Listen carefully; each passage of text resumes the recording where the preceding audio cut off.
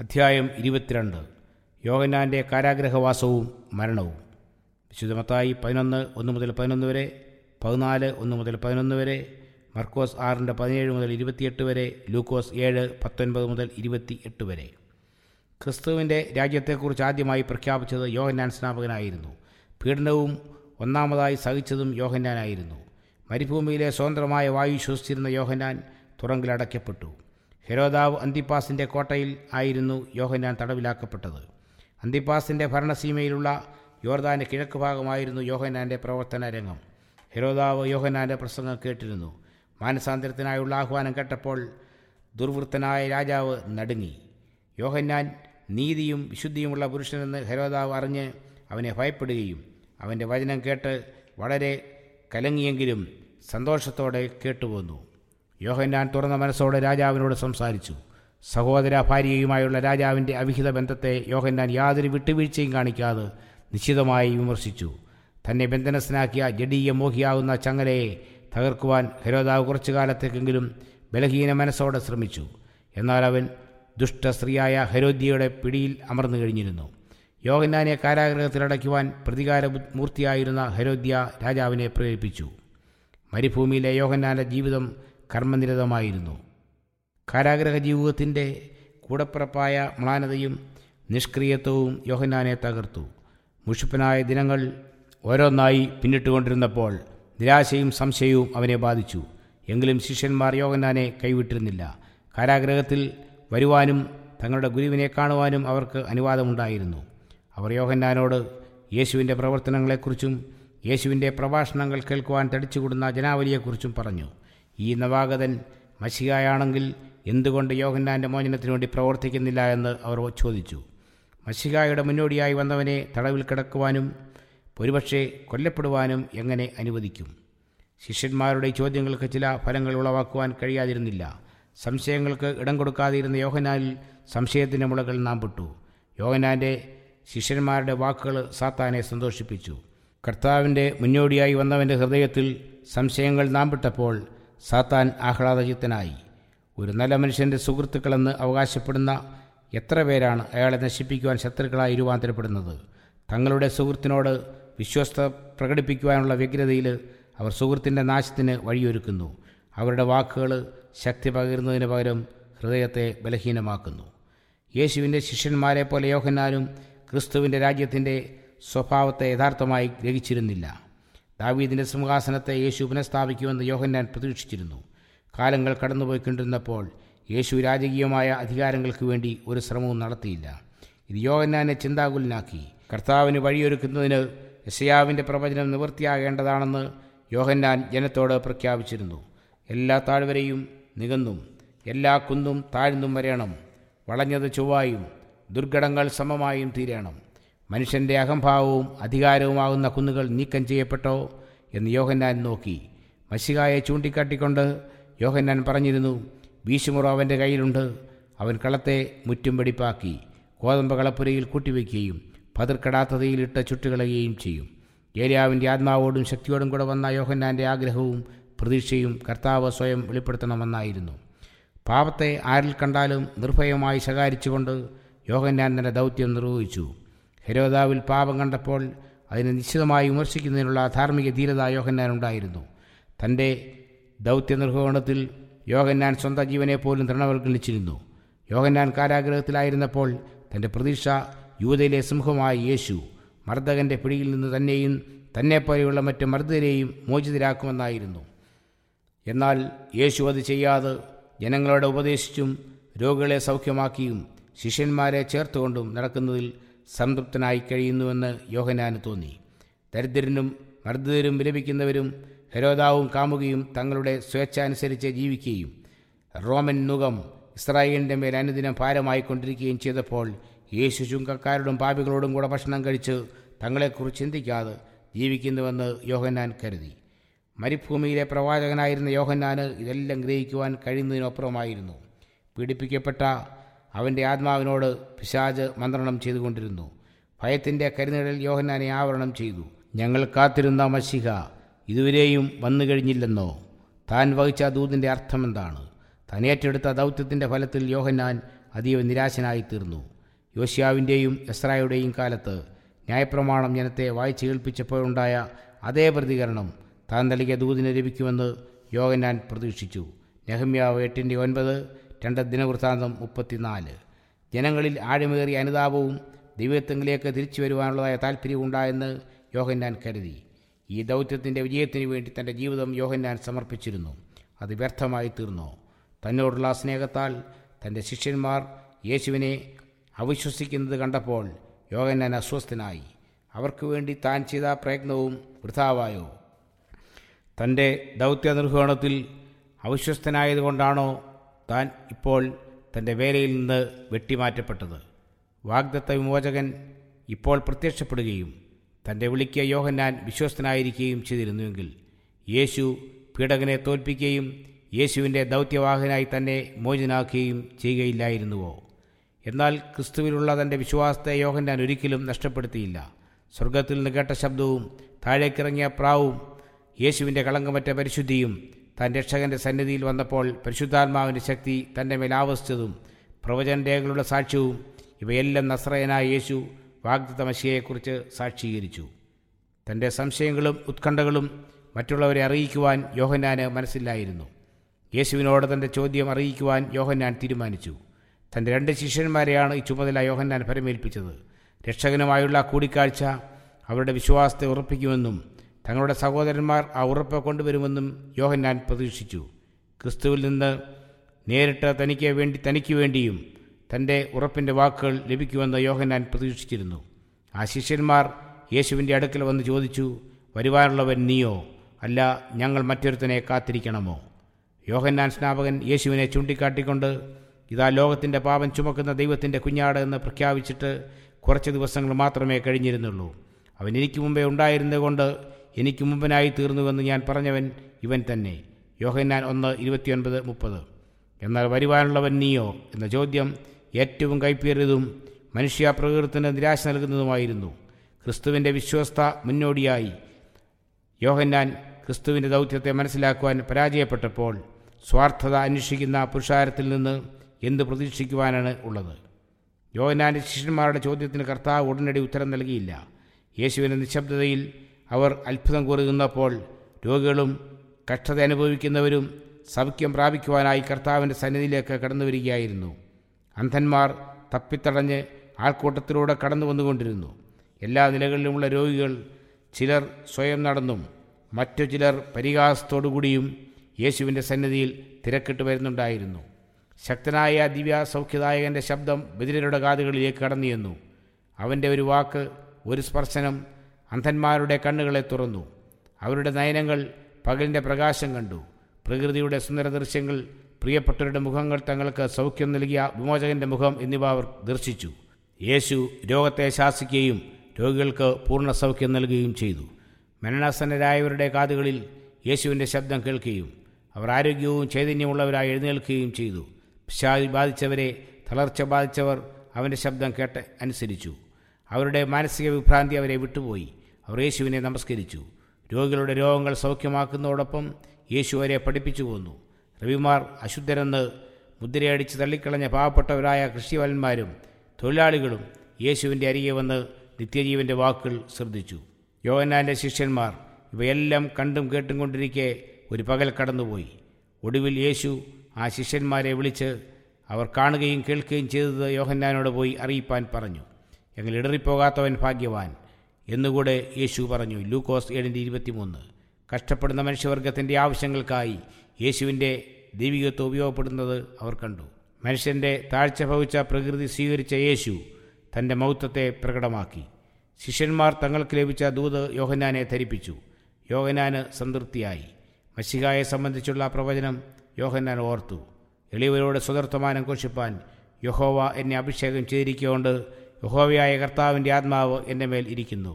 ഹൃദയം തകർന്നവരെ മുറികിട്ടുവാനും തടവുകാർക്ക് വിടുതലും ബദ്ധന്മാർക്ക് സ്വാതന്ത്ര്യം അറിയിപ്പാനും യഹോവയുടെ പ്രസാദവർഷം കൊടുപ്പാനും എന്നെ അയച്ചിരിക്കുന്നു.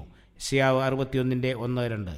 തൻ്റെ പ്രവൃത്തികൾ താൻ മെസ്സിഹയാണെന്ന് പ്രഖ്യാപിക്കുക മാത്രമല്ല ചെയ്തത്, തൻ്റെ രാജ്യം എപ്രകാരമെന്ന് സ്ഥാപിക്കുവാൻ പോകുന്നുവെന്നും ക്രിസ്തു കാണിച്ചു. മരുഭൂമിയിൽ ഏലിയാവിന് ലഭിച്ച അതേ സത്യം യോഹന്നാന് തുറന്ന് കാണിച്ചു കൊടുത്തു. ഏലിയാവിന് യഹോവ വെളിപ്പെട്ട രീതി ഇപ്രകാരമായിരുന്നു: ഇതാ, യഹോവ കടന്നുപോകുന്നു.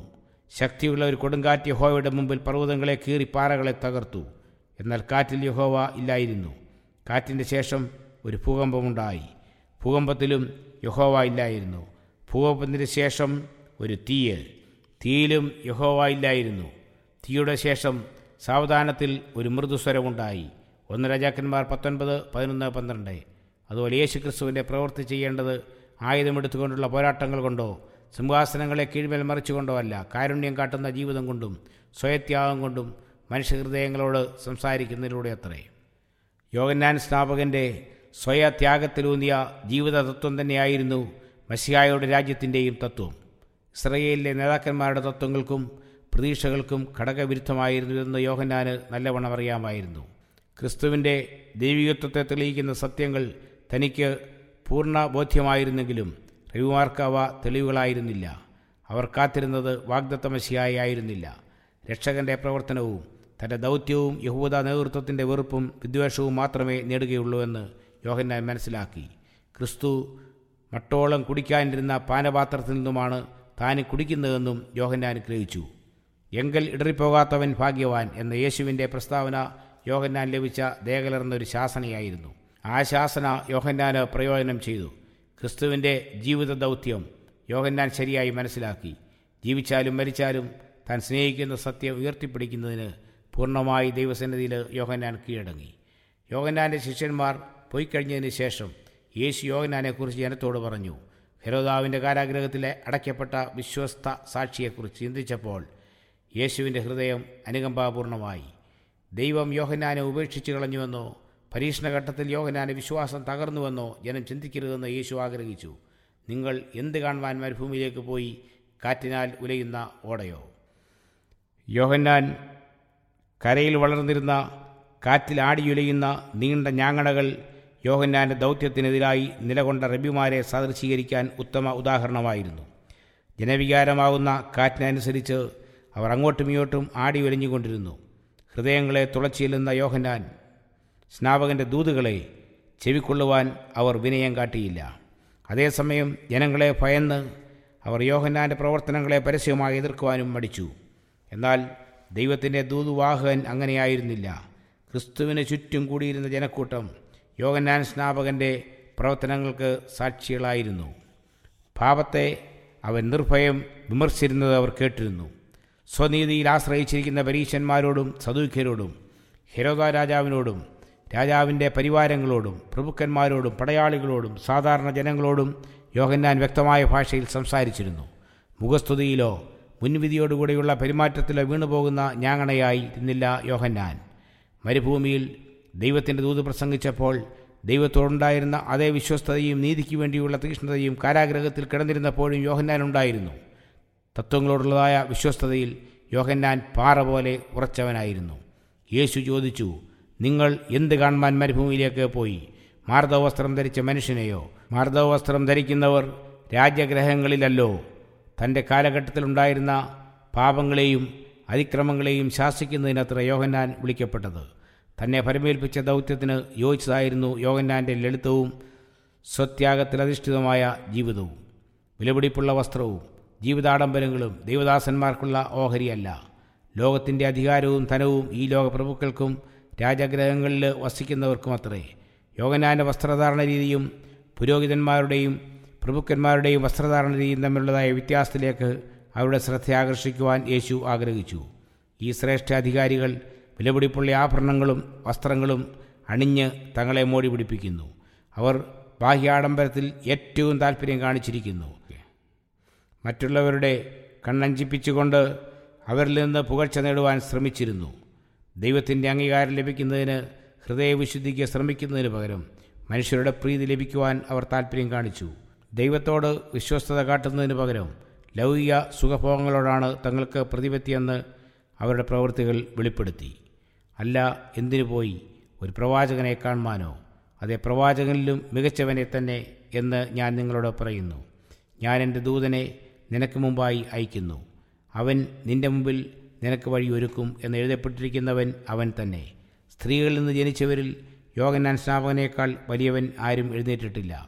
യോഹന്നാൻ്റെ ജനനത്തിന് മുമ്പ് സഖരിയാവ് നൽകിയ മുന്നറിയിപ്പിൻ ദൂതിൻ പ്രകാരം ഇത് പറഞ്ഞിരിക്കുന്നു: അവൻ കർത്താവിൻ്റെ സന്നിധിയിൽ വലിയവനാകും. യോഹന്നാൻ 1:15. സ്വർഗത്തിൻ്റെ മാനദണ്ഡം വെച്ച് നോക്കുമ്പോൾ മഹത്വം ഏതിൽ സ്ഥിതി ചെയ്യുന്നു? അത് ലോകത്തിൻ്റെ ദൃഷ്ടിയിലുള്ള മഹത്വമായിരിക്കേയില്ല. ധനമോ സ്ഥാനമോ ഉന്നത കുലത്തിൽ ജനിച്ചുവെന്ന പ്രശംസയോ ബുദ്ധിസാമർഥ്യമോ ഒന്നുമായിരിക്കേയില്ല. സ്വർഗത്തിൻ്റെ ദൃഷ്ടിയിലുള്ള മഹത്വത്തിൻ്റെ അളവുകോൽ ബുദ്ധിശ്രേഷ്ഠത മഹത്വത്തിൻ്റെ മാനദണ്ഡമായി കണക്ക് കൂട്ടിയാൽ സാത്താനായിരിക്കും നമ്മുടെ ബഹുമാനം ആർജിക്കുക. എന്തെന്നാൽ ഒരു മനുഷ്യനും സാത്താൻ്റെ ബുദ്ധിസാമർഥ്യത്തിന് തുല്യനാകയില്ല. സ്വാർത്ഥതയ്ക്കും സ്വയസ്നേഹത്തിനും മനസ്സ് വിധേയമാക്കുമ്പോൾ ദൈവത്തിൻ്റെ ദാനം ശാപമായി തീരും. സാൻമാർഗീയ മൂല്യങ്ങളാണ് ദൈവം വിലമതിക്കുന്നത്. സ്നേഹവും വിശുദ്ധിയും ദൈവം ഇഷ്ടപ്പെടുന്ന സദ്ഗുണങ്ങളത്രേ. കർത്താവിൻ്റെ വിലയിരുത്തലിൽ യോഹന്നാൻ വലിയവനായിരുന്നു. സന്നിധിയിൽ അയച്ച ആളുകളുടെ മുമ്പിലും തൻ്റെ ശിഷ്യന്മാരുടെ മുമ്പാകെയും യോഹന്നാൻ സ്വയം പുകഴ്ത്തുന്നതിന് പകരം അവരുടെ ശ്രദ്ധയെ വാഗ്ദത്ത മശിഹായിലേക്ക് തിരിച്ചുവിട്ടു. ക്രിസ്തുവിനെ ഉയർത്തിക്കാട്ടുന്നതിൽ യോഹന്നാനുണ്ടായ നിസ്വാർത്ഥ സന്തോഷം മറ്റാരിലുമില്ലാത്ത ശ്രേഷ്ഠതയെ വെളിപ്പെടുത്തുന്നു. യോഹന്നാൻ്റെ മരണശേഷം ക്രിസ്തുവിനെക്കുറിച്ച് യോഹന്നാൻ പറഞ്ഞിട്ടുള്ളത് കേട്ടവർ ഇപ്രകാരം പ്രസ്താവിച്ചു: യോഹന്നാൻ അടയാളമൊന്നും ചെയ്തിട്ടില്ല, എന്നാൽ ഇവനെക്കുറിച്ച് യോഹന്നാൻ പറഞ്ഞതൊക്കെയും സത്യമായിരിക്കുന്നു. യോഹന്നാൻ 10:41. ഏലിയാവ് ചെയ്തതുപോലെ ആകാശത്ത് നിന്ന് തീയിറക്കുവാനോ മരിച്ചവരെ ഉയർപ്പിപ്പാനോ യോഹന്നാൻ നിയോഗിതനായിരുന്നില്ല. ദൈവത്തിൻ്റെ നാമത്തിൽ അധികാരം കൈയാളുന്നവനോട് മോശയുടെ വടിയെടുക്കുവാനും യോഹന്നാനോട് ദൈവം ആവശ്യപ്പെട്ടിരുന്നില്ല.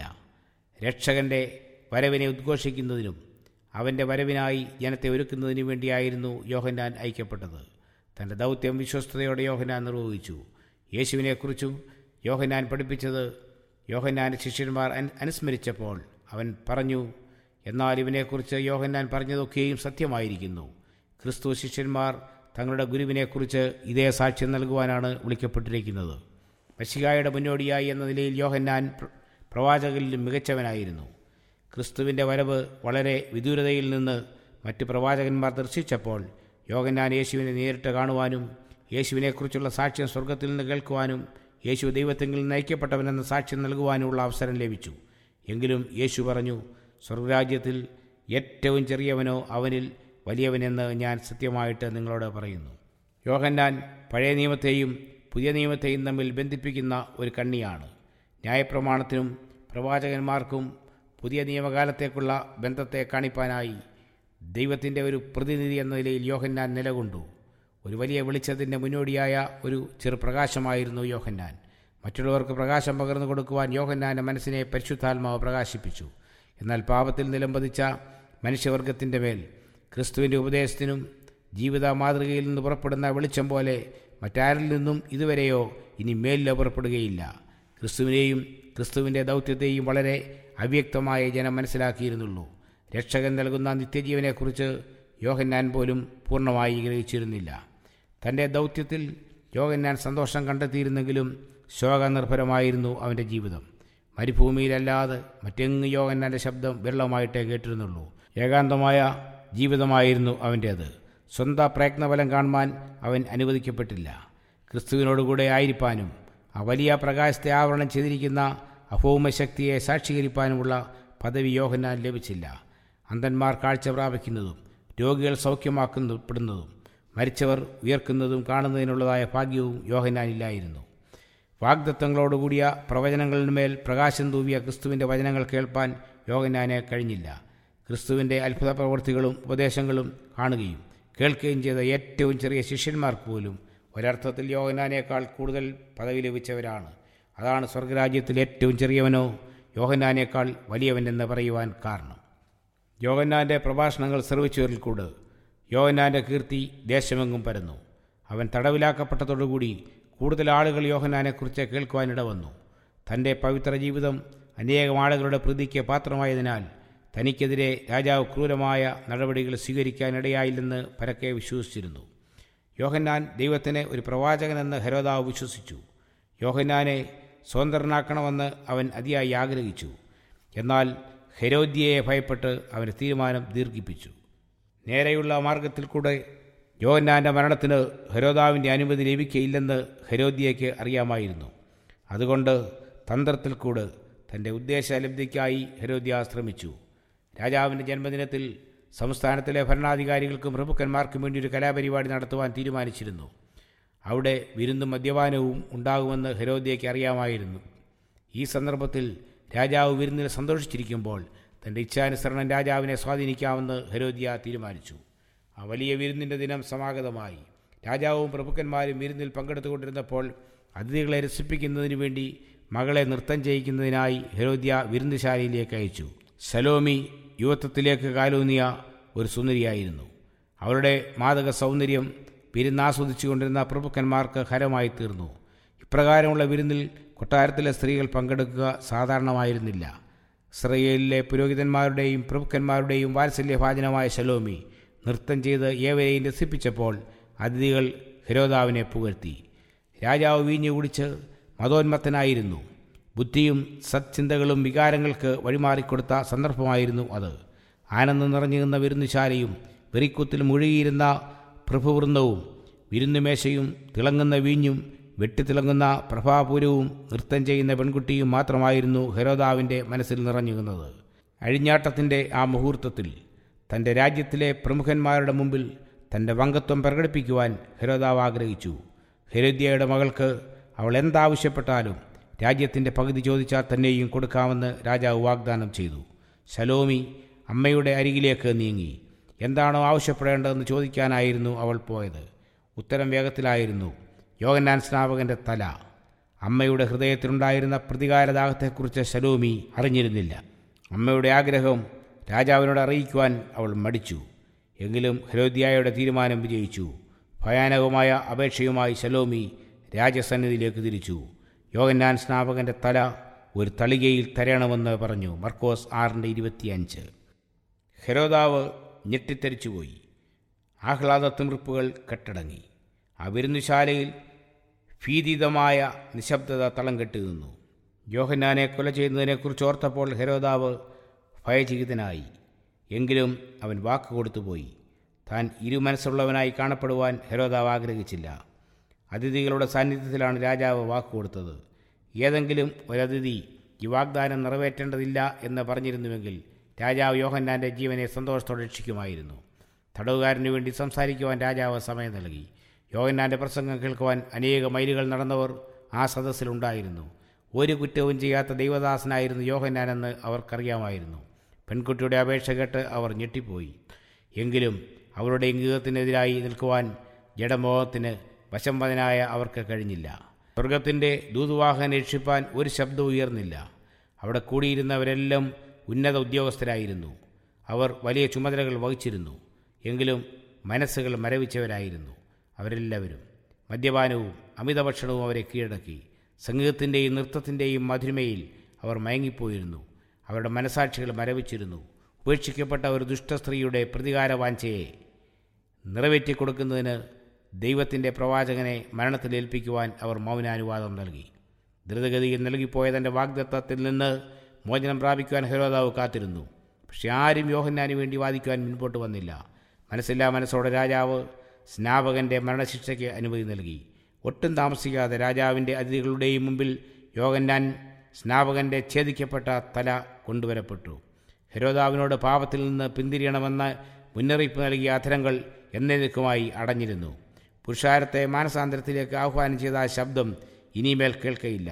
ഒരു രാത്രിയിലെ വെറിക്കൂത്തിൻ്റെ ഫലമായി വിലയായി ലോകം കണ്ട ഏറ്റവും വലിയ പ്രവാചകൻ്റെ ജീവൻ നൽകേണ്ടി വന്നു.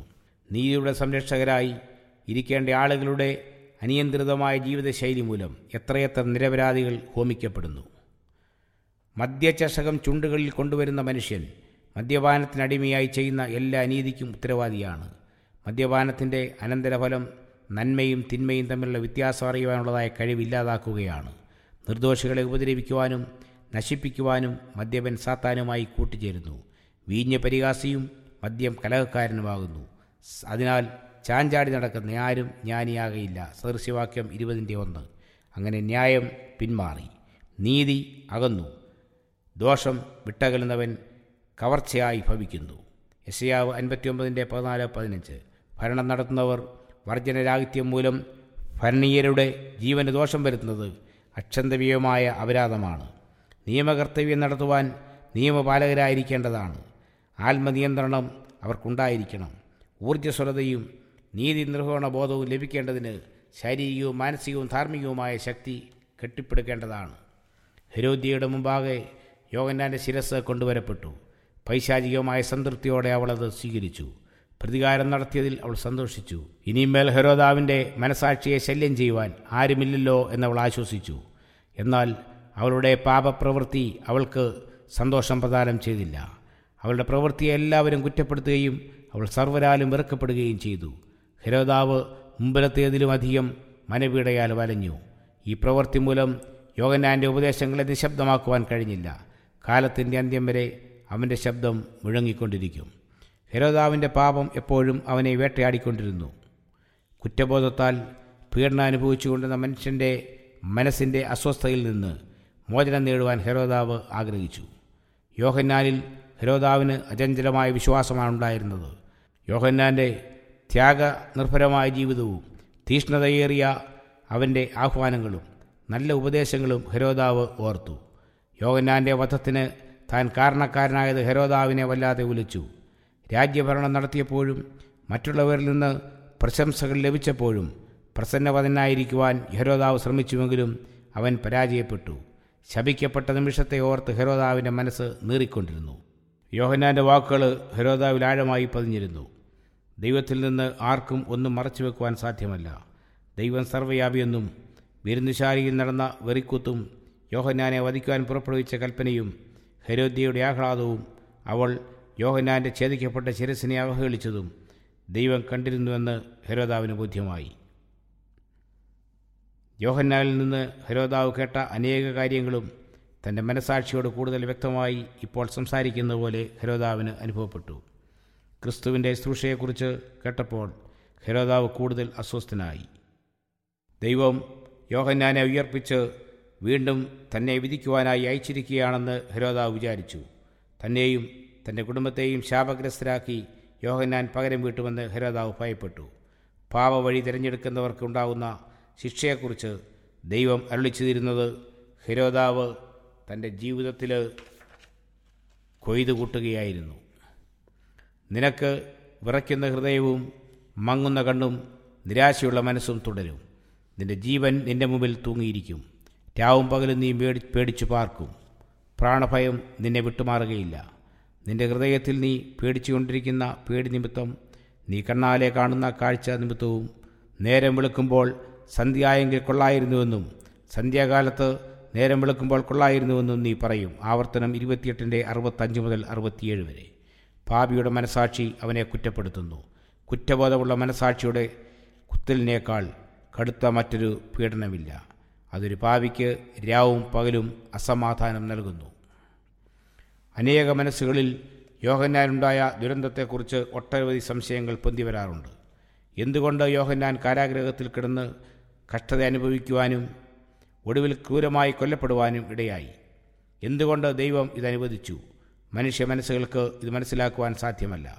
എന്നാൽ യോഹന്നാൻ ക്രിസ്തുവിൻ്റെ കഷ്ടാനുഭവത്തിൻ്റെ ഒരു പങ്കാളിയായി തീർന്നുവെന്ന് നാം മനസ്സിലാക്കുമ്പോൾ ദൈവത്തിൻ്റെ വഴികളെക്കുറിച്ച് നാം കൂടുതൽ പ്രത്യാശയുള്ളവരായിത്തീരുന്നു. ക്രിസ്തുവിൻ്റെ അനുയായികൾ സ്വയത്യാഗത്തിൻ്റെ കിരീടം അണിയേണ്ടതുണ്ട്. അവർ മനുഷ്യരാൽ തെറ്റിദ്ധരിക്കപ്പെടുകയും സാത്താൻ്റെ ഭയങ്കര ആക്രമണത്തിന് വിധേയരായിത്തീരുകയും ചെയ്യും. സ്വയത്യാഗമെന്നത് സാത്താൻ്റെ രാജ്യത്തിന് അന്യമായ ഒന്നാണ്. സാത്താൻ സ്വയത്യാഗമെന്ന തത്വത്തോട് അങ്ങേയറ്റം എതിർക്കുന്നവനാണ്. ധാർമ്മിക ശക്തിയും ഉറച്ച മനസ്സും യോഹന്നാൻ്റെ ജീവിതത്തിൽ എല്ലാ കാലത്തും തിളങ്ങി നിന്ന പ്രത്യേകതകളായിരുന്നു. കർത്താവിൻ്റെ വഴിയൊരുക്കി അവൻ്റെ പാത നിരപ്പാക്കുവീൻ എന്ന് യോഹന്നാൻ മരുഭൂമിയിൽ വിളിച്ചു പറഞ്ഞപ്പോൾ തൻ്റെ രാജ്യത്തിൻ്റെ നിലനിൽപ്പിനെ ഓർത്ത് സാത്താൻ ഞെട്ടി വിറച്ചു. പാപത്തിൻ്റെ ഭീകരമുഖത്തെ സാത്താൻ നീക്കി കാണിച്ചപ്പോൾ മനുഷ്യർ ഭയപ്പെട്ടു. അനേകം ആളുകളുടെ മേൽ സാത്താൻ ഉണ്ടായിരുന്ന ആധിപത്യം തകർന്നു. യോഹന്നാൻ്റെ സമർപ്പണ ജീവിതത്തെ തകർക്കുവാനായി സാത്താൻ അവിശ്രാന്തം പരിശ്രമിച്ചുകൊണ്ടിരുന്നു. പക്ഷേ സാത്താൻ പരാജയമടഞ്ഞു. യേശുവിനോടുള്ള പോരാട്ടത്തിലും സാത്താൻ പരാജിതനായി. സാത്താൻ ഉഗ്രകോപം കൊണ്ട് യോഹന്നാനെ കഷ്ടതയ്ക്ക് വിധേയനാക്കി. ക്രിസ്തുവിനെ ദുഃഖിപ്പിക്കുവാൻ ശ്രമിച്ചു. പാപത്തിന് വശംവദനാകാത്തവനെ പീഡിപ്പിക്കുക എന്നതായിത്തീരുന്നു സാത്താൻ്റെ മാർഗം. യോഹന്നാനെ വെടിവെപ്പാനായി യേശു ഇടപെട്ടില്ല. യോഹന്നാൻ പരീക്ഷയെ അതിജീവിക്കുമെന്ന് യേശുവിന് അറിയാമായിരുന്നു. തൻ്റെ സാന്നിധ്യം കൊണ്ട് യോഹന്നാൻ കിടന്നിരുന്ന കാരാഗ്രഹത്തെ പ്രകാശിതമാക്കുവാൻ യേശു ആഗ്രഹിച്ചിരുന്നു. എന്നാൽ തനിക്ക് ദൗത്യം ചെയ്ത് തീർക്കുവാനുണ്ടായിരുന്നു. അതിനു മുമ്പായി ശത്രുക്കളുടെ കയ്യിൽപ്പെടുവാൻ യേശു ആഗ്രഹിച്ചില്ല. വിശ്വസ്തനായ തൻ്റെ ദാസനെ സന്തോഷത്തോടെ യേശു വിടുവിക്കുമായിരുന്നു. എന്നാൽ പിൽക്കാലത്ത് അനേകർ ക്രിസ്തുവിന് വേണ്ടി കാരാഗ്രഹവാസവും മരണവും അനുഭവിക്കേണ്ടിയിരിക്കുന്നതുകൊണ്ട് അവർക്ക് വേണ്ടി യോഹന്നാൻ സ്നാപകൻ രക്തസാക്ഷിത്വത്തിൻ്റെ പാനപാത്രം കുടിക്കേണ്ടത് ആവശ്യമായിരുന്നു. ദൈവവും തങ്ങളെ കൈവിട്ടുപോയെന്ന് തോന്നുമാറ് ക്രിസ്തുവിൻ്റെ അനുയായികൾ വാളിനും തീയ്ക്കും പീഡനത്തിനും ഇരയാവുമ്പോൾ യേശുക്രിസ്തുവിൻ്റെ പ്രിയങ്കരനും യേശു ഏറ്റവും മാനിച്ചവനുമായ യോഹന്നാൻ്റെ അനുഭവം അവരെ പ്രചോദിതരാക്കും. ദൈവത്തിൻ്റെ ദൂതുവാഹകൻ യൗവനത്തിൽ തന്നെ കൊല്ലപ്പെടുവാൻ ദൈവം അനുവദിച്ചു. എന്നാൽ അവൻ്റെ ജീവൻ ക്രിസ്തുവിനോടുകൂടെ ദൈവത്തിൽ മറഞ്ഞിരിക്കുന്നതിനാൽ അത് സാത്താന് അപ്രാപ്യമാണ്. കൊലോസ്യർ 3:3. ക്രിസ്തുവിനെ ദുഃഖിപ്പിക്കുവാൻ കഴിഞ്ഞതിൽ സാത്താൻ ആഹ്ലാദിച്ചു. പക്ഷേ യോഹന്നാനെ പരാജയനാക്കുവാൻ സാത്താന് കഴിഞ്ഞില്ല. മരണം യോഹന്നാനെ എന്നേക്കുമായി സാത്താൻ്റെ പരീക്ഷയിൽ നിന്ന് വിമുക്തനാക്കി. ഈ പോരാട്ടത്തിൽ സാത്താൻ തൻ്റെ തനി സ്വഭാവം വെളിപ്പെടുത്തി. ദൈവത്തോടും മനുഷ്യനോടുമുള്ള തൻ്റെ ശത്രുതയെ പ്രപഞ്ചത്തിന് സാത്താൻ തുറന്നു കാട്ടി. യോഹന്നാനെ അത്ഭുതകരമായ മാർഗത്തിലൂടെ ദൈവം വിടുവിച്ചില്ല എങ്കിലും അവരൊരിക്കലും ത്യജിക്കപ്പെട്ടവനായിരുന്നില്ല. ദൈവദൂതന്മാർ അവന് എപ്പോഴും സഹായകരമായിട്ടുണ്ടായിരുന്നു. ക്രിസ്തുവിനെ സംബന്ധിച്ച് പ്രവചനങ്ങളും തിരുവെഴുത്തുകളിലെ വാഗ്ദത്തങ്ങളും അവർ യോഹന്നാനെ വെളിപ്പെടുത്തി കൊടുത്തു. ഇത് യോഹന്നാന് ഉറപ്പും പ്രത്യാശയും നൽകി. വരുവാനുള്ള കാലങ്ങളിലും ദൈവജനത്തിന് ഇതേ ഉറപ്പും പ്രത്യാശയുമാണ് ലഭിക്കുവാൻ പോകുന്നത്. യോഹന്നാൻ സ്നാപകനും പിൻതലമുറകൾക്കായി യേശു നൽകിയിട്ടുള്ള ഉറപ്പ്, ഞാനോ ലോകാവസാനത്തോളം എല്ലാ നാളും നിങ്ങളോടുകൂടെയുണ്ട്. മത്തായി 28:20 എന്നതാണ്. ദൈവമക്കൾക്ക് ആരംഭം മുതൽ അവസാനം വരെ കാണുവാൻ കഴിയുകയും ദൈവത്തിൻ്റെ സഹപ്രവർത്തകർ എന്ന നിലയിൽ തങ്ങൾ നിർവഹിച്ചുകൊണ്ടിരിക്കുന്ന തിരുഹിതത്തിൻ്റെ മഹത്വം തിരിച്ചറിയുവാനും കഴിഞ്ഞിരുന്നുവെങ്കിൽ തങ്ങൾ തിരഞ്ഞെടുക്കുന്ന വഴിയിലൂടെ അല്ലാതെ മറ്റൊന്നിലൂടെയും ദൈവം അവരെ നയിക്കുകയില്ല. കാരാഗ്രഹത്തിൽ ഏകനായി കിടന്ന് മരണത്തെ വരിച്ച യോഹന്നാനേക്കാൾ വലിയവരായിരുന്നില്ല സ്വർഗത്തിലേക്ക് എടുക്കപ്പെട്ട ഹാനോക്കും അഗ്നിരഥങ്ങളിൽ സ്വർഗത്തിലേക്ക് പ്രവേശിച്ച ഏലിയാവും. ക്രിസ്തുവിൽ വിശ്വസിപ്പാൻ മാത്രമല്ല അവനുവേണ്ടി കഷ്ടമനുഭവിപ്പാനും കൂടെ നിങ്ങൾക്ക് വരം നൽകിയിരിക്കുന്നു. ഫിലിപ്പിയർ 1:29. സ്വർഗത്തിൽ മനുഷ്യന് നൽകാവുന്ന ഏറ്റവും ഉന്നതമായ ബഹുമതിയും ഘനമേറിയ വിശ്വാസവും ക്രിസ്തുവിൻ്റെ കഷ്ടങ്ങളിൽ അവനോടുകൂടെ പങ്കാളിയാകുക എന്നുള്ളതാണ്.